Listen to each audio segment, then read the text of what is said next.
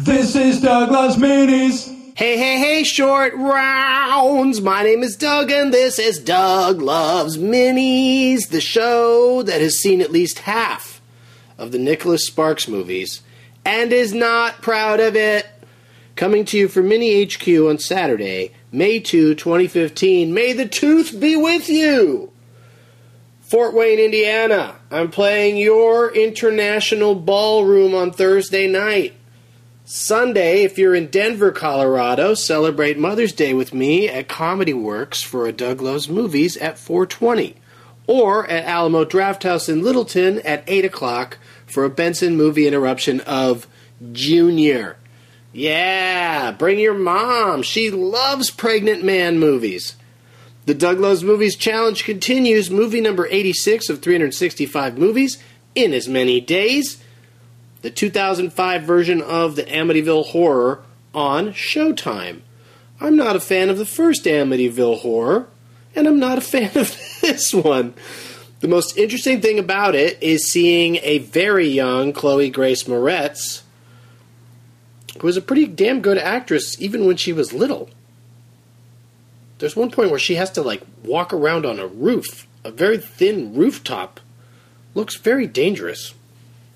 I don't know if they just put Hit Girl up there on the roof or if they did it with an effect, but however it was accomplished, don't do that to my Hit Girl.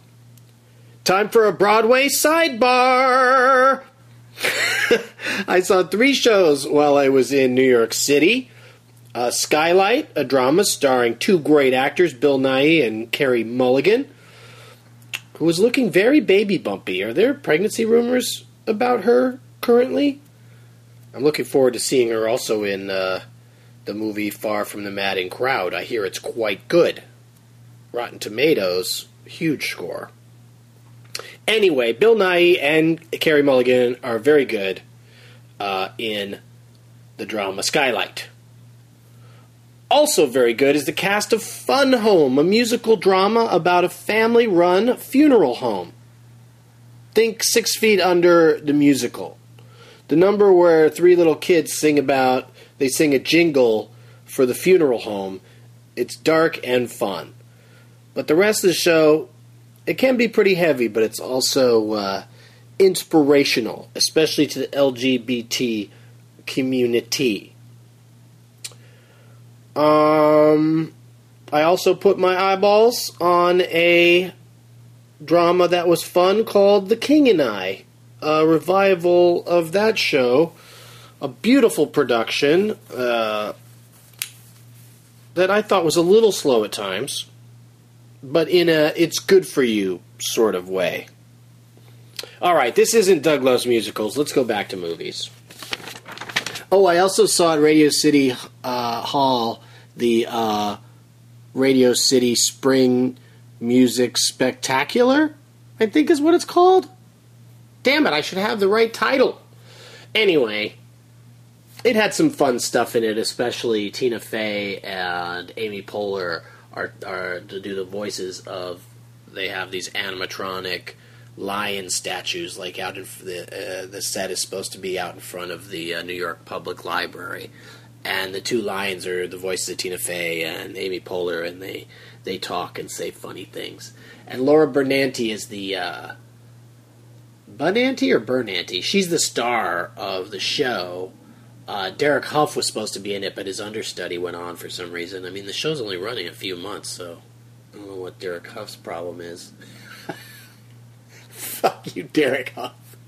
But anyway, Laura Bernanti, she's good stuff. She's really funny in it. And they give you these wristbands when you walk in, and of course, there's tons of kids in the theater. It's like a 6,000 seat theater, Radio City. I'd never been there before. That's part of why I went. And they give you these wristbands that say Chase Bank on them, and you have to give them back after the show's over because they're worthless out on the street. But during the show, at several points during the show, they just make everybody's wristbands light up different colors and flash and stuff. And every time they do it, all the kids, especially the little girls in the audience, just scream with delight. So that part of it was pretty fun. Maybe in the winter, I'll try to go see the Radio City, Christmassy show. See what that's like. Movie number 87, The Best of Me, based on a Nicholas Sparks book. I've seen a lot of Nicky Sparks adapts, from The Notebook to Safe Haven. So why not watch another sappy movie about characters running from their past, confused about their future, always with a touch of tragedy and menace lurking around the corner. This one's a bit of a bait and switch, because you think you're getting a Michelle Monaghan and James Marsden romance, but the movie spends a lot of time with two other actors playing younger versions of them. The dude who plays James Marsden doesn't look like him or act like him at all. I know recently I praised John Cusack and Paul Dano's performances in Love and Mercy as the same character as Brian Wilson, and that they don't really look alike, but they captured a vibe, and it seemed like the same person. I don't know what I'm complaining about. The guy that plays young James Marsden does a perfectly okay job. You could pretty much count on some crazy-ass plot twists in a Sparks movie. He's kind of like the M. Night Shyamalan of romance. And this one, no exception. Turns out the title is meant literally, oops, I've said too much. Is there a rule that the ashes, the remains of a person, whenever they're scattered in a movie, it has to fly into someone's face? Was Big Lebowski the first one to do that? But I think I've seen that scene a bunch of times. And that happens in The Best of Me. Oh, one more thing about The Best of Me. It's part of the Gerald McRaney Renaissance. Yeah, the former Simon & Simon star. I believe he also was Major Dad. Was that right? Was he Major Dad? That might have been a different guy. No, it was him.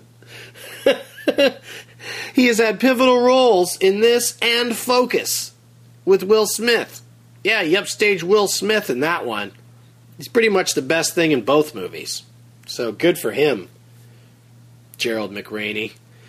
Number 88, The Maze Runner, is a decent sci-fi action film, but in a trend started by Hunger Games.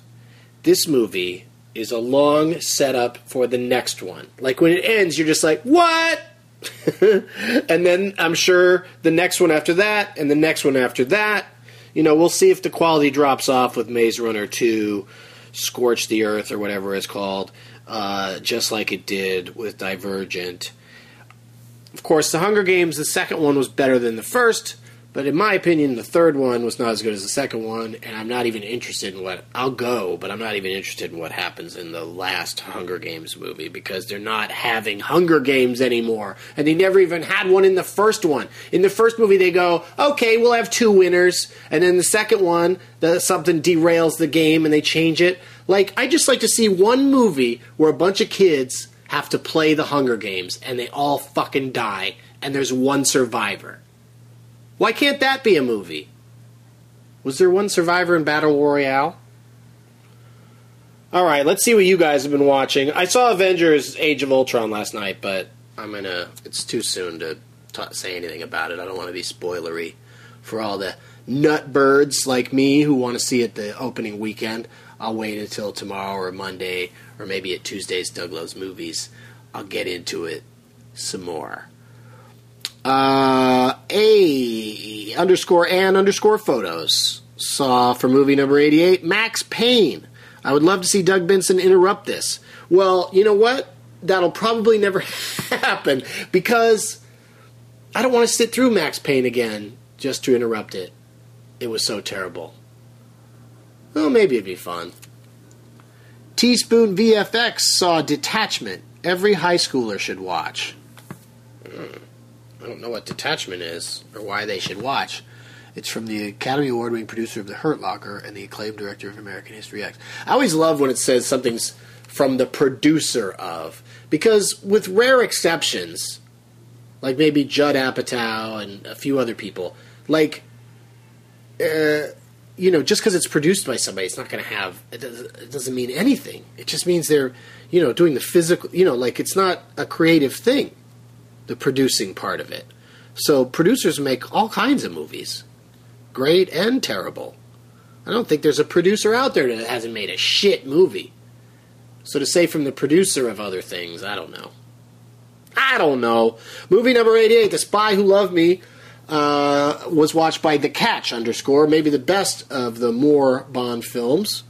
Great song, too. I think I made both of those points on the recent James Bonding episode I was in about Moonraker, which is one of the worst, if not the worst, Roger Moore James Bond movies. I think it's Octopussy, but that debate may never end. Mayfair Theater tweeted for movie number 88, The Imitation Game. I find it amazing that there are fascinating World War II tales still being told. Yeah, well, I was fascinated by the fact that I didn't know that particular story happened, and that I should, know about this dude, Alan Turing, as a hero. Enough of that. Plus, that was all the ones I got. I don't know why there's so few movie number 88s in my thing here. So make sure if you're continuing with me on the Douglas Movies Challenge, make sure you put the number of the movie, and include hashtag 365 movies, 365 days, hashtag DLM challenge, and but don't put my name in the tweet. Don't put my @ thing in there because my feed gets clogged up with movies people are watching. But thanks for doing it, everybody that's taking the challenge with me. I know I'm behind, but I'll get there. Go to DougLovesMovies.com if you want more of me, shirts, premium EPs, tour dates, etc., and whatnot. And as always,